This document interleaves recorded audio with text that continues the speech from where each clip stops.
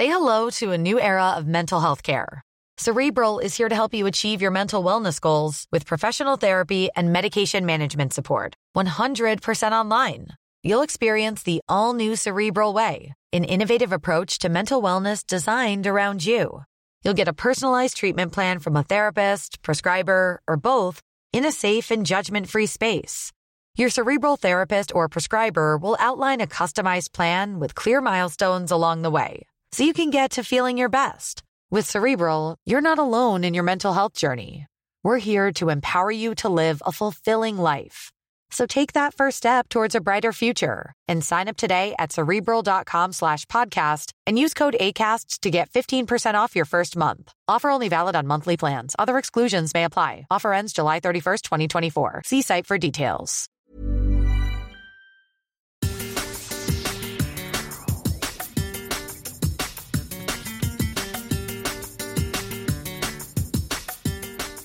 Hello everyone and welcome to La Liga Lowdown's Matchday 28 recap.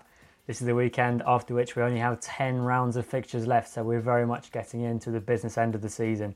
I'm your host Matt Clark and I'm joined by Sam Leveridge. Sam, how are you? I'm good, thank you, Matt. It's been a long weekend, not the most entertaining of results this weekend, or at least until Barcelona came into action on Sunday night. But yeah, no, it's been an interesting weekend. Yeah, we have to admit it's not been the greatest in terms of goal scoring or in terms of drama, but we'll do our best to bring you the absolute best of the action.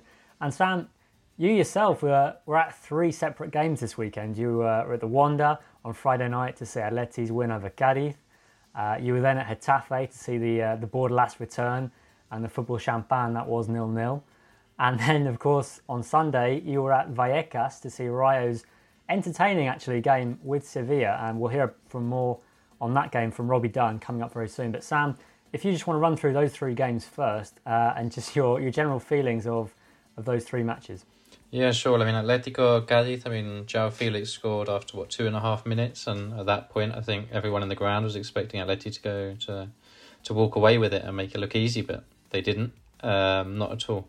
Cadiz were the better team in the first half, especially. I mean, Atletico had Koke back in midfield, completely lost the balance they've had with Jeffrey Kondogbia in there up until his injury, and you could really tell that Kondogbia wasn't there and that Koke wasn't the right replacement for Kondogbia.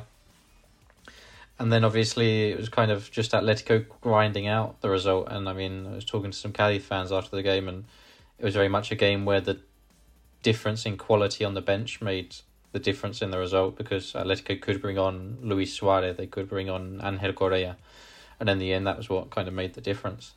Then Getafe Valencia, well, I kind of deleted that 90 minutes from my memory. I don't think anybody ever wants to relive any of that. Absolutely terrible.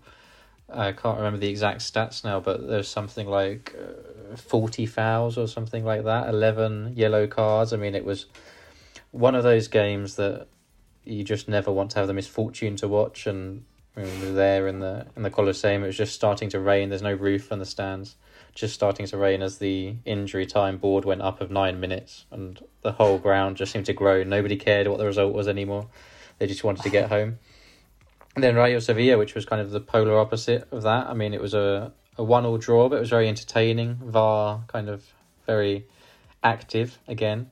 But yeah, I think both teams were really going for it and trying to get the win, and in the end neither one could, but both the teams had chances to do that. So yeah, a mixed bag of action in Madrid this weekend. It makes a nice change, because often La Liga puts games like that. They put them back to back, 3 games in a row in the same city. So to have the 3 spread across 3 days was a nice change to go ground hopping. Yeah, a lovely window into the weekend of yourself and Madrid football. Just to pick up on a couple of those points that you touched on there. Firstly, I think Bordalas will definitely want to see that game over again, because for him that's the purest form of football you can ever get, isn't it? 0-0 with so many fouls, and it seems like a perfect Bordalas 90 minute or 99 minutes. I refuse to believe that even Bordalas can enjoy that 90 minutes. Well, we'd have to ask him, wouldn't we? But unfortunately, we can't do that. Just on Atleti, obviously a big game against Manchester United coming up in the Champions League. 1-1 from the first leg. Atleti, much the better side, but without the reward of the result. Cristiano Ronaldo ominously scoring a hat-trick at the weekend in the Premier League as well. As an Atleti fan, how do you feel going into that second leg? Yeah, well, with Josema Jimenez getting injured as well against Cadiz, injuring himself with a brilliant goal line clearance, it's not great. The thought of Felipe going up against an in-form, confident Cristiano Ronaldo is a little bit scary. But no, I mean, Atletico in these Champions League nights, I mean, they've done it time and time again. They prove that no matter how much the odds are stacked against them, they'll turn up. And in the first leg, everyone was expecting Manchester United to give them a bit of a shock, and Atletico were by far the better team. So I'd like to think that going away from home, they'll do an even better job of kind of seeing that result out. So quietly optimistic is perhaps the best way to describe it. I'm not getting my hopes up too much, but I really wouldn't be surprised if Atleti do come out with the pass to the next round. Interesting. Well, they did it at Anfield 2 years ago, so Yeah. anything is possible, of course, with Diego Simeone on European nights. Okay, then now let's get some more in-depth on that game at Vallecas. Then it was a big game for multiple reasons. Rayo on the back of a poor run of results. Sevilla, of course, still trying to keep the pressure on Real Madrid as much as they could. So let's hear from the author of the book on Rayo Vallecano, Robbie Dunn. He spoke to you, Sam, after the game.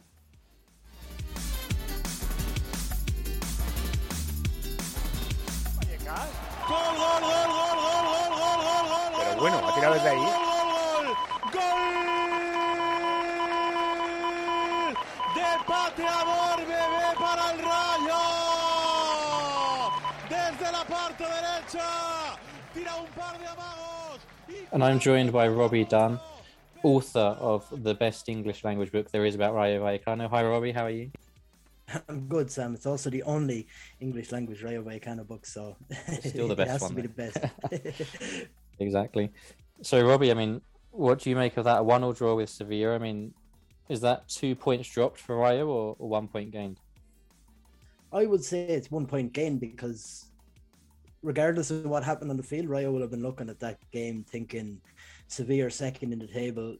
They haven't been playing all that great in terms of getting goals, but under Julian Lopetegui, they're a formidable opponent, and Rayo, despite the early season hopes and aspirations we tied to them, this is a relegation contender, and I think Andoni Areola has done excellently with them, but this is a squad that probably they are fighting for relegation right now. So I think that it's a point gain for Rayo regardless of what happened in the match. When the fixture list came out, this was a game that Rayo would have been looking at thinking a point here will do us we'll be fine. Yeah, exactly. You touched on it there. I mean, last time you were on the podcast was October. We were talking about Rayo and their European charge. Now things are a bit different. No wins in 2022. I mean, what's gone wrong for Rayo over the last 2-3 months?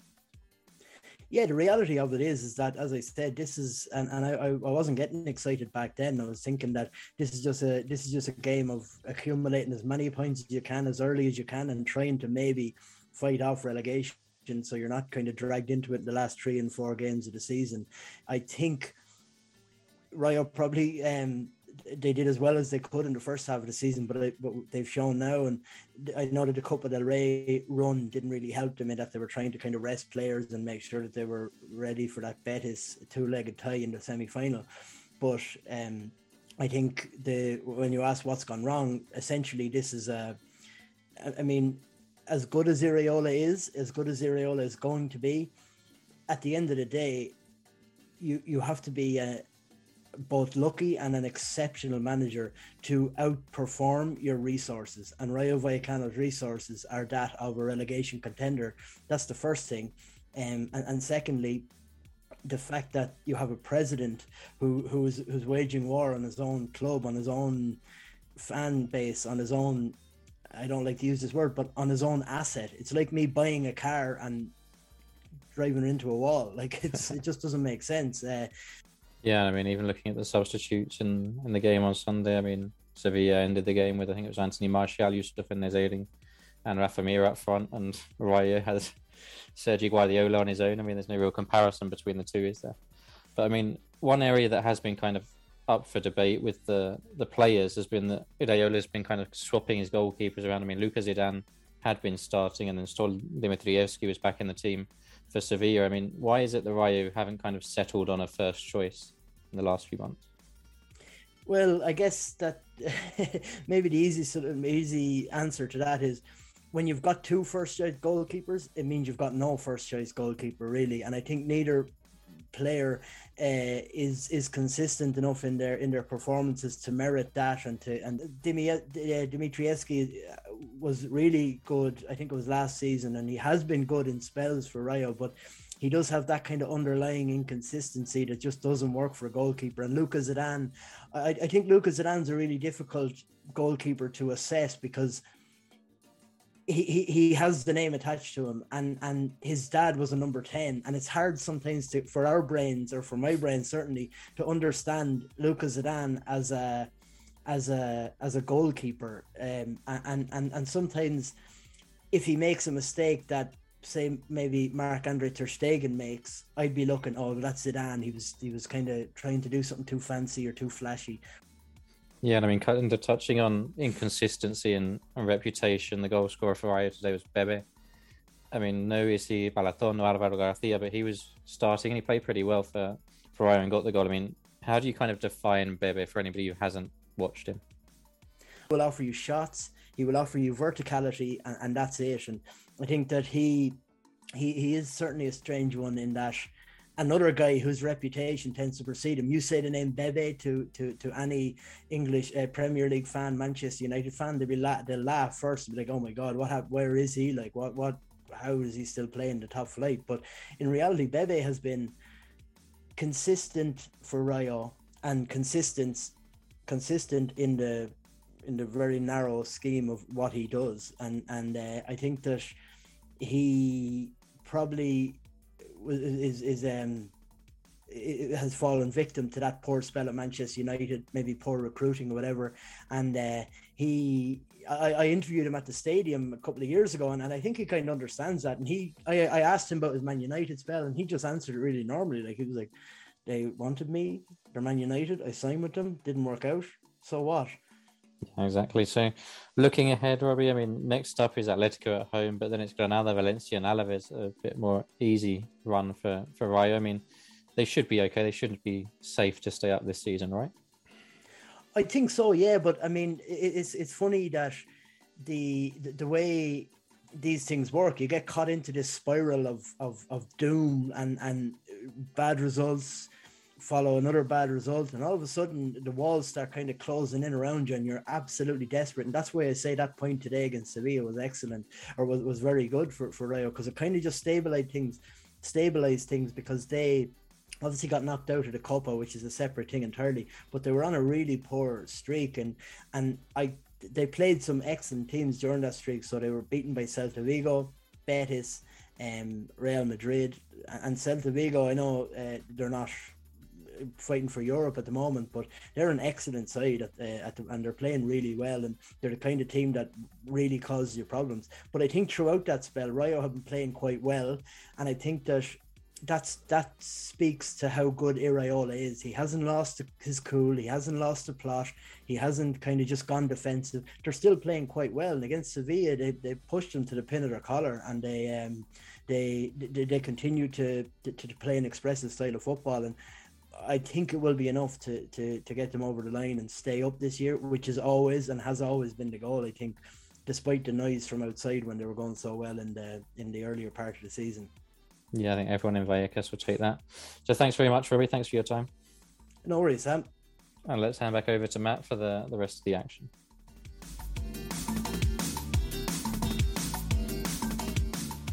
Thank you very much, Robbie. Always great to hear from you.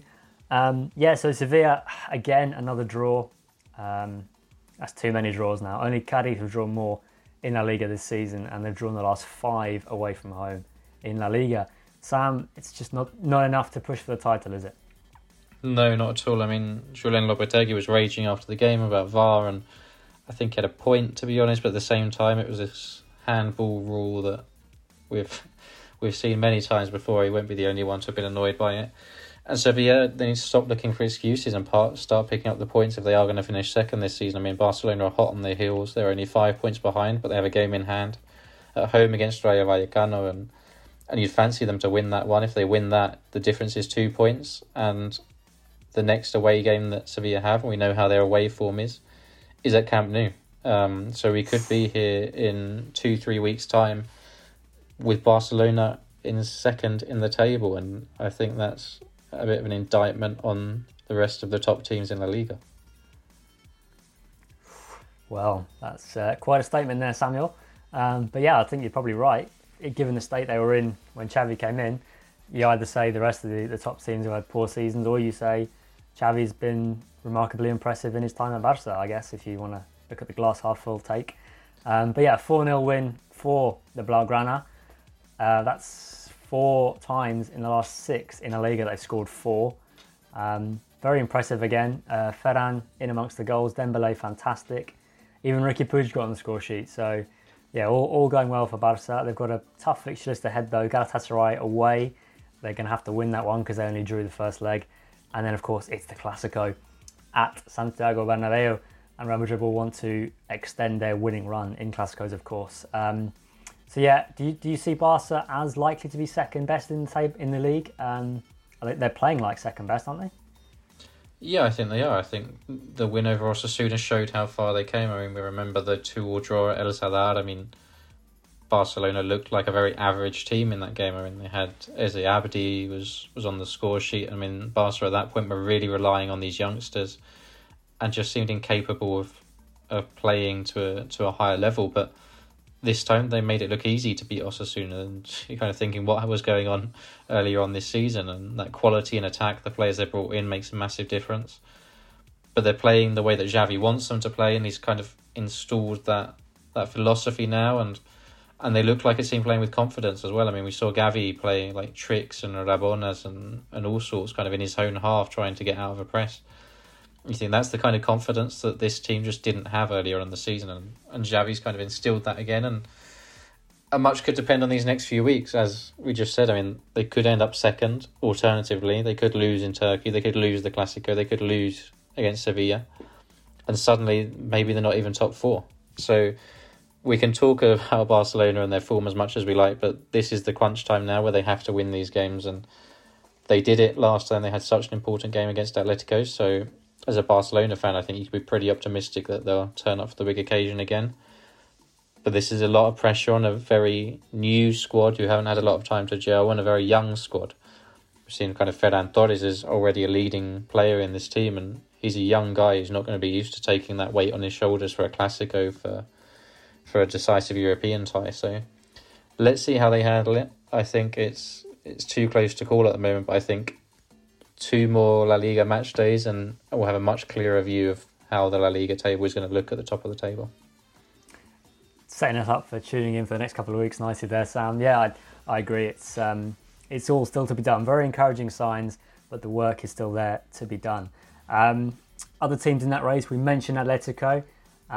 Would you like to touch on them a little bit more? They're back in that top 4 after last week's win at Betis. They got that kind of grinding out 2-1 win over Cadiz. Not spectacular, but getting results. That's 4 wins in a row in the league. So getting back to some sort of Atleti that we're used to. Yeah, and I mean, let's not forget when we talk about Barcelona, but Atleti are on the same number of points as Barcelona. They have played an extra game, but they're on the same number of points. And I think I said it a few weeks ago when we talked about the top 4 race, and I said that for me, Atletico will grind out these results, and that's exactly what they've done since the Celta game, the Cadiz game. They're grinding out these results. Not necessarily playing particularly well, but they're grinding out the results that they need to secure that top 4 spot. It's still very tight. I mean, Betis refused to lie down and give up. But I think the quality and the squad depth will just about see Atletico go over the line. If they continue to progress in the Champions League, then maybe that will become a harder task. The same for Barcelona in the Europa League if they prioritise that. But I think the top 4 we have today will be the top 4 that we end the season with. You heard it here first, listeners. Sam has gone for the current top 4, finishing in those top 4 positions. So yeah, Betis, as you said there, they were coming into this game 5 without a win in all competitions. They lost the first leg of the Europa, last 16 tie against Eintracht Frankfurt 2-1. But they did get a win, an important win, this Sunday against Athletic Club, 1-0. The goal coming in the first half from Borja Iglesias, from across from the left from Juan Miranda. And it got a bit feisty in the second half. Nabil Fekir does as he's wont to do and found himself frustrated and lashed out and sent off. So he'll be missing for the next couple. Yeah, it's quite hard to read Betis at the moment because they've been so good this season, but yet, as you say, a couple of poor results and they could slip right out of the picture. But Manuel Pellegrini was back in his tracksuit, so all seemed okay today. Yeah, no, and Rui Silva back between the sticks, which was a big difference from Claudio Bravo. A clean sheet and a 1-0 win. I think there might have been a bit of a connection between the two there. And I thought he played really well. But, I mean, the concern for Betis taking from that one is that Fekir and that red card, I mean, remains to be seen how many games he'll be suspended for, but he can face up, I think it's between 4 and 12 games suspension because the ball was out of play when he lashed out.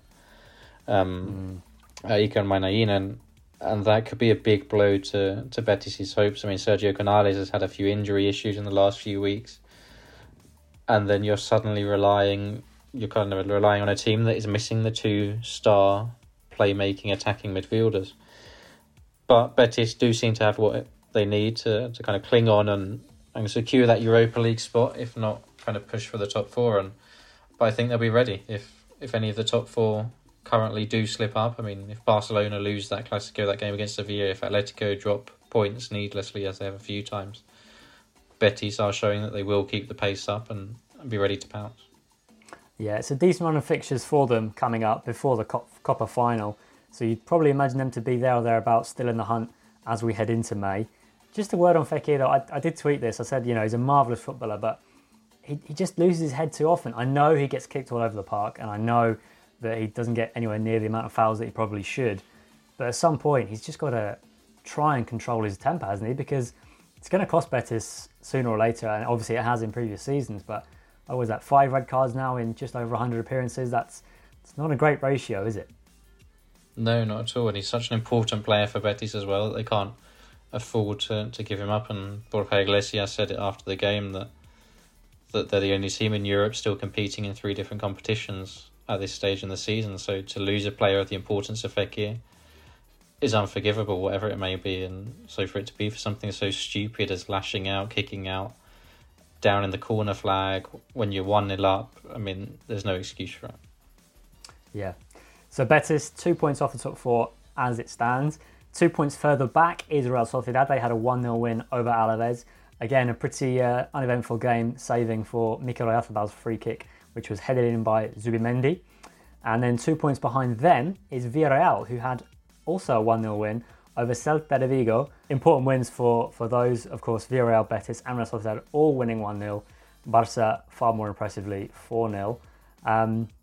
So the state of play in the Champions League positions pretty much as you were, because all of 3rd, 4th, 5th, 6th and 7th all winning this weekend. So not a lot of change there, but of course Sevilla, the massive kind of losers of the weekend in terms of the title race. Real Madrid could go 10 points clear on Monday night if they win at Mallorca. But we'll leave it there for part 1. Stay tuned because we'll have plenty more coming your way, including all of the action from the relegation teams, as well as we'll hear from Paco Pole on Levante, and we'll discuss our MVP and our moments of the week. Stay tuned.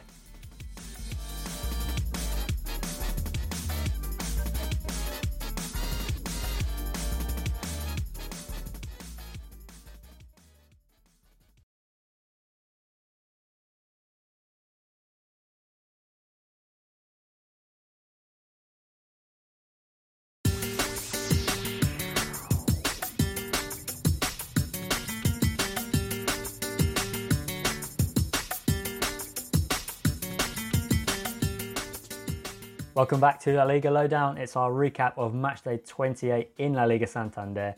And now we're going to turn our focus to the bottom half. And again, results are very much needed at this time of the season. Only 10 games to go. Teams that are struggling are running out of fixtures. One of those teams, of course, most at risk of relegation is, of course, Levante. Rock bottom of the table. They were taking on an Espanyol side who had only won once away from home all season. So it was an opportunity for Levante to get 3 points. But unfortunately for them, they were unable to do so. So let's check in with Paco Pole on what happened at the Ciutat de Valencia. He spoke with Sam.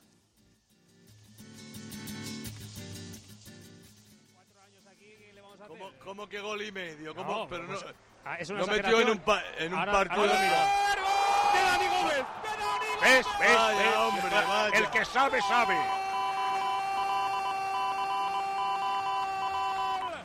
¡Del Levante! ¡Nostra Pacus se expande! ¡En tiempo de juego! ¿Quién si no? ¡Iba a marcar Dani Gómez! And I'm joined now by Paco Polit, who was covering the game live on Saturday, Levante and their 1-1 draw up against Espanyol. Paco, what are your feelings after that one? I mean, a draw, but should it have been a win for Levante in their battle against the drop? Yeah, possibly so. I believe that at this point, when doom has been, knocking at the door the whole season, Levante cannot rely on having a sliver of luck at any point. And we actually saw that circumstance in that 89th minute penalty, which was, in my view, pretty clear, but the ref didn't decide the call, and he didn't actually listen to any of the orders coming from the VAR room. But regardless of that last minute penalty, I think the Levante actually deserved the win. They had more dominance on the offense. Actually, if you check out the stats at the end of the game, they had more chances generated, shots on target, offsides, corner kicks. I don't know. They tried to win the game, even though their squad isn't at this point 100% healthy. You have important players being out of the lineup. They are suffering quite a lot at the back. That's something that's become a template for Levante and one of their main traits. And Espanyol scored in the only real chance, or actually I would say the only real gift that Levante's defense gave them. But definitely a good performance from Levante despite the result. I mean, just going back to that penalty, Paco, you touched on it there. I mean, Sergio Postigo tweeted after the game about the fact that anybody who'd played the game would have known that was a penalty. I mean, was it that clear a penalty for you? I mean, looking at it in live time, I wasn't entirely convinced, but then watching the replays, I could see that it was a pretty clear penalty. I mean, it was surprising that the referee didn't go and look at it, right? Yeah, because it's like the typical, whenever you've played the game, even at an amateur level, and you have been a defender, as in my case, for example, there's that typical play when you are going at the ball and the forward is going at the ball, and whoever gets there first is going to be, brought down inside the box. If the defender makes the clearance, it's going to be a foul on his favor.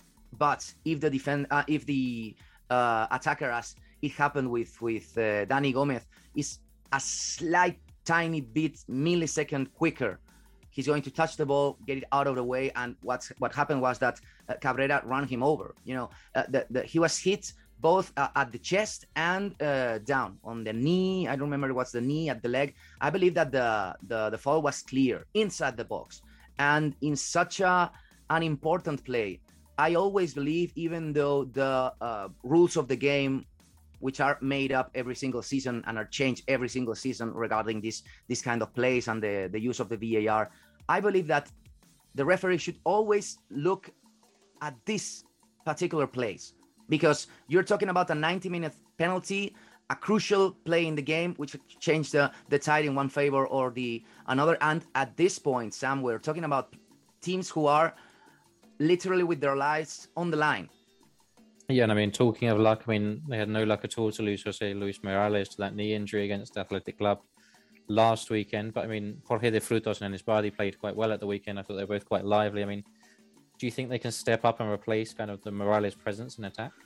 Yeah, I'd say that De Frutos could be regarded as the MVP for the second half of the season so far, because of his, consistency, scoring and assisting, and also, helping in the front attack and in the attacking front with the high pressure.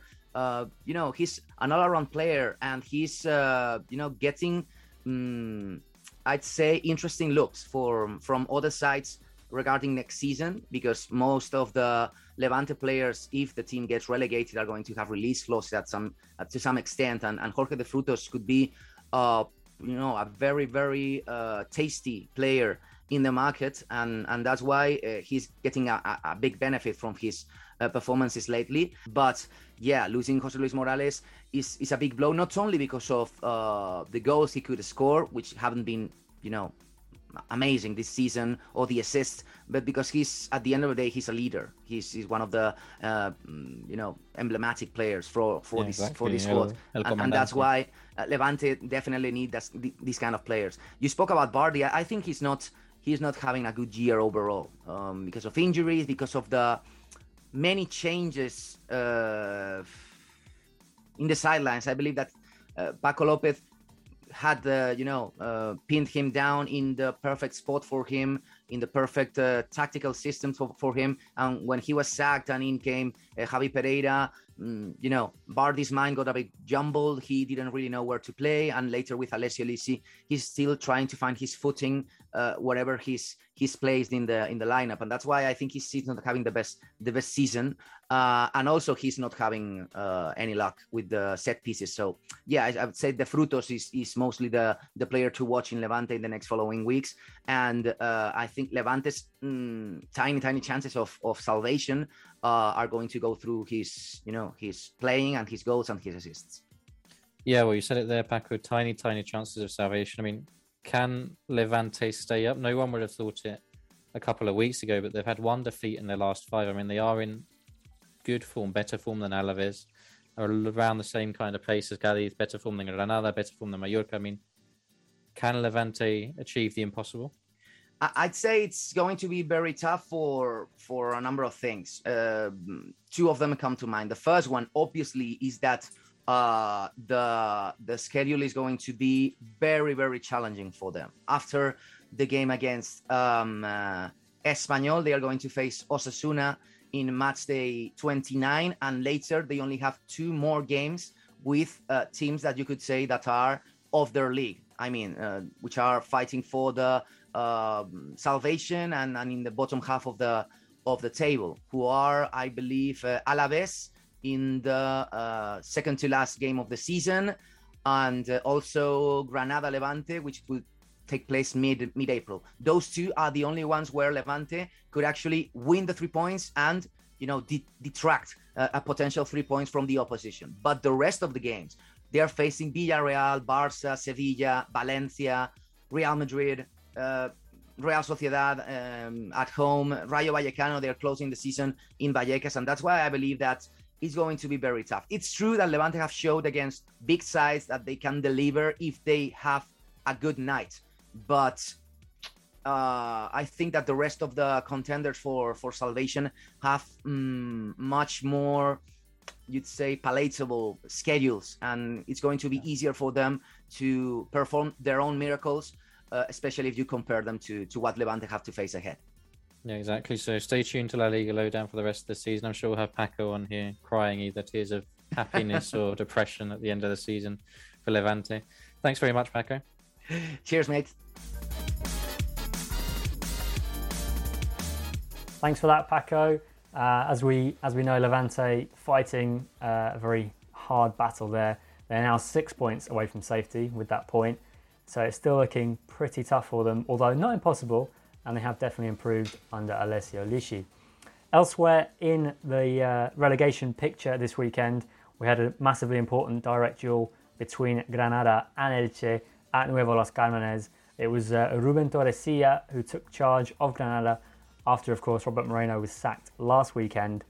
But unfortunately for them, the goals and the points still didn't come. Elche winning 1-0 with a goal from Fidel.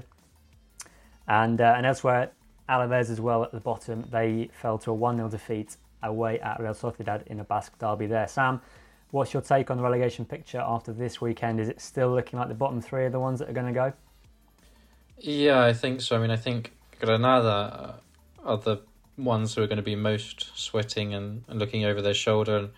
And maybe Cádiz are going to take something from this weekend. I mean, the game against Atleti, obviously they didn't take any points, but they can certainly kind of take some credit from that and some confidence, and think that up against not so strong teams, they'll be able to get better results. So, I mean, it's all to play for. There is still a big battle on down at the bottom, but I think Granada, Mallorca, they're both not in great form and have that opportunity to slip into the bottom three if the bottom three do pick up form.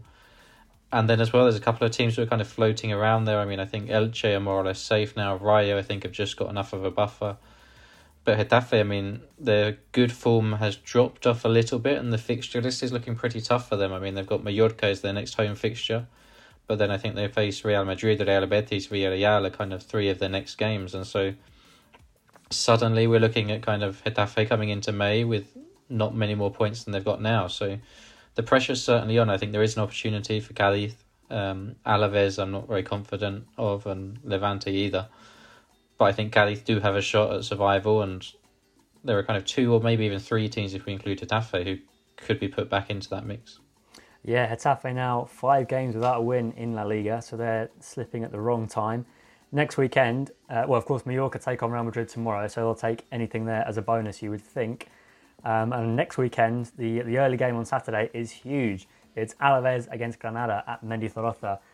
Well, leaving aside the slightly negative performances of the weekend, let's look at the positive ones, and it is time for MVP. So then, Sam, who is your first pick this weekend?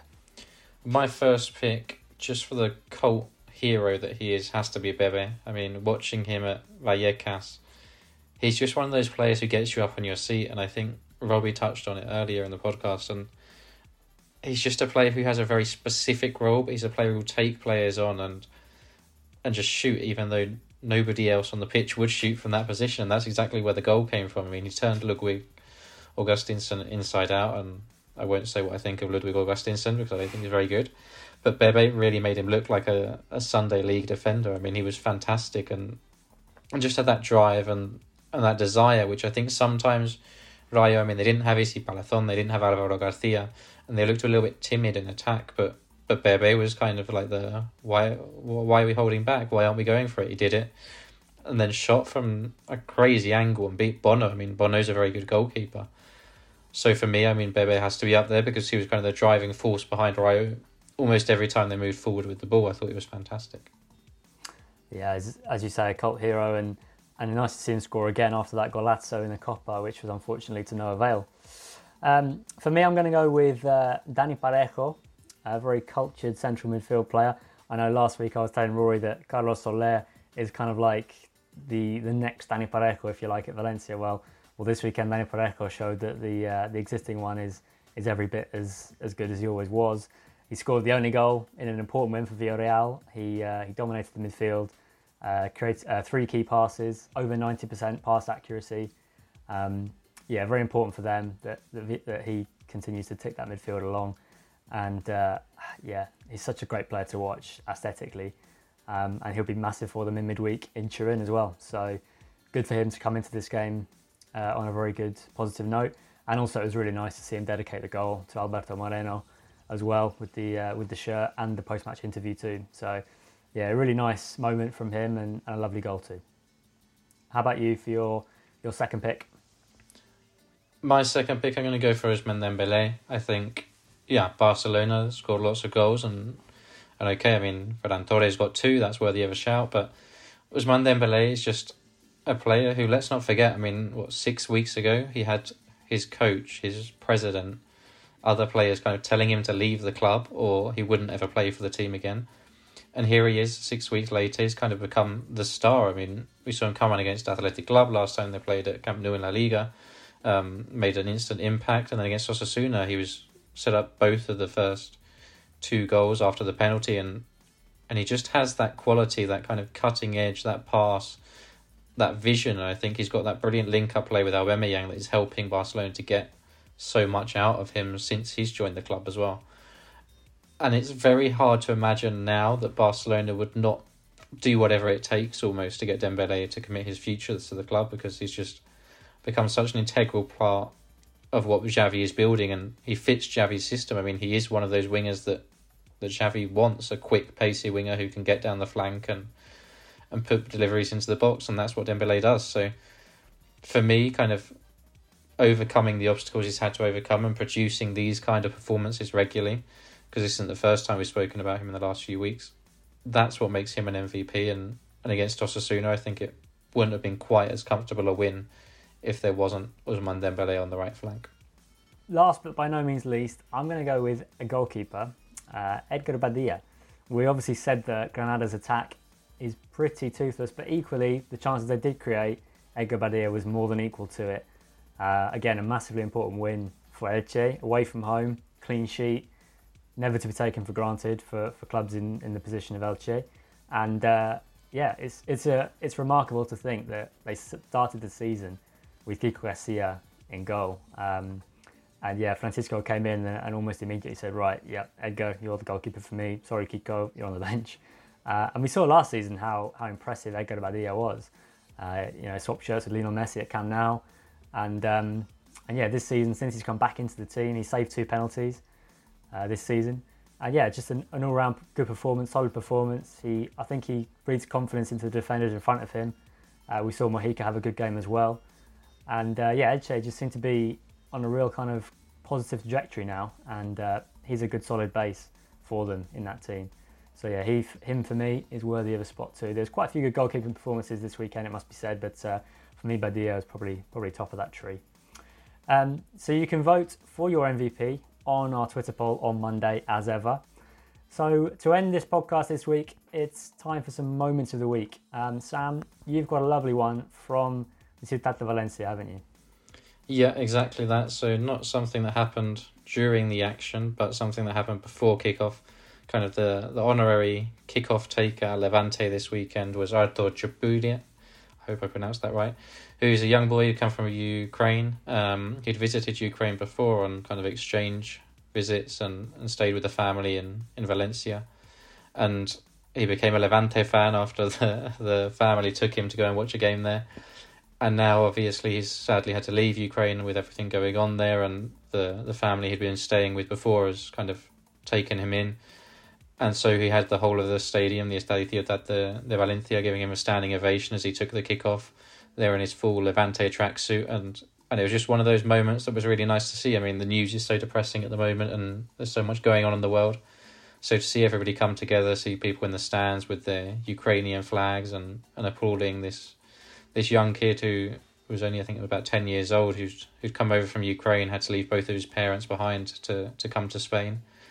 And then to have the whole stadium applauding him was what football's all about, I guess. Yeah, just a lovely scene and a memory he will have forever, young Arthur there. So yeah, a fabulous moment. For me, can't really compare, but I'll go with a footballing one. I'm going to go with Ferran Torres trying to score a hat-trick. Ricky Puig does amazingly well. His own shot is saved, he follows it up, and then he shows remarkable kind of delicate footwork to work the angle and score for himself. But there's poor old Ferran open on the 6-yard box line, screaming for the ball to be squared because he has a simple tap in for his hat-trick. So yeah, as good as it was for Ricky to score that goal, I did feel for Ferran, and of course then he was hooked with the games coming up for Barca. So I feel like Ferran probably deserved a hat-trick on this occasion, but not to be. So yeah, thank you very much everyone for listening. Thanks to Paco and Robbie for their insight. Thank you, Sam, as always. Check out our content on LaLigaLowdown.com. Follow us on Twitter for all the coverage this week. And yeah, we'll leave you with some commentary scenes from the Ciutat de Valencia as young Arthur there gets a fabulous ovation. So thanks everyone. Bye for now. Sí, ¿qué tal? Saludos a todos y muy buenas tardes desde el Ciutat, con probablemente la imagen del aficionado más feliz de todos los del Ciutat de Valencia. Artur Chupira vino el lunes en un autobús de refugiados, el primero que salió desde Ucrania, estuvo en ese búnker y ayer conoció el Ciutat de Valencia.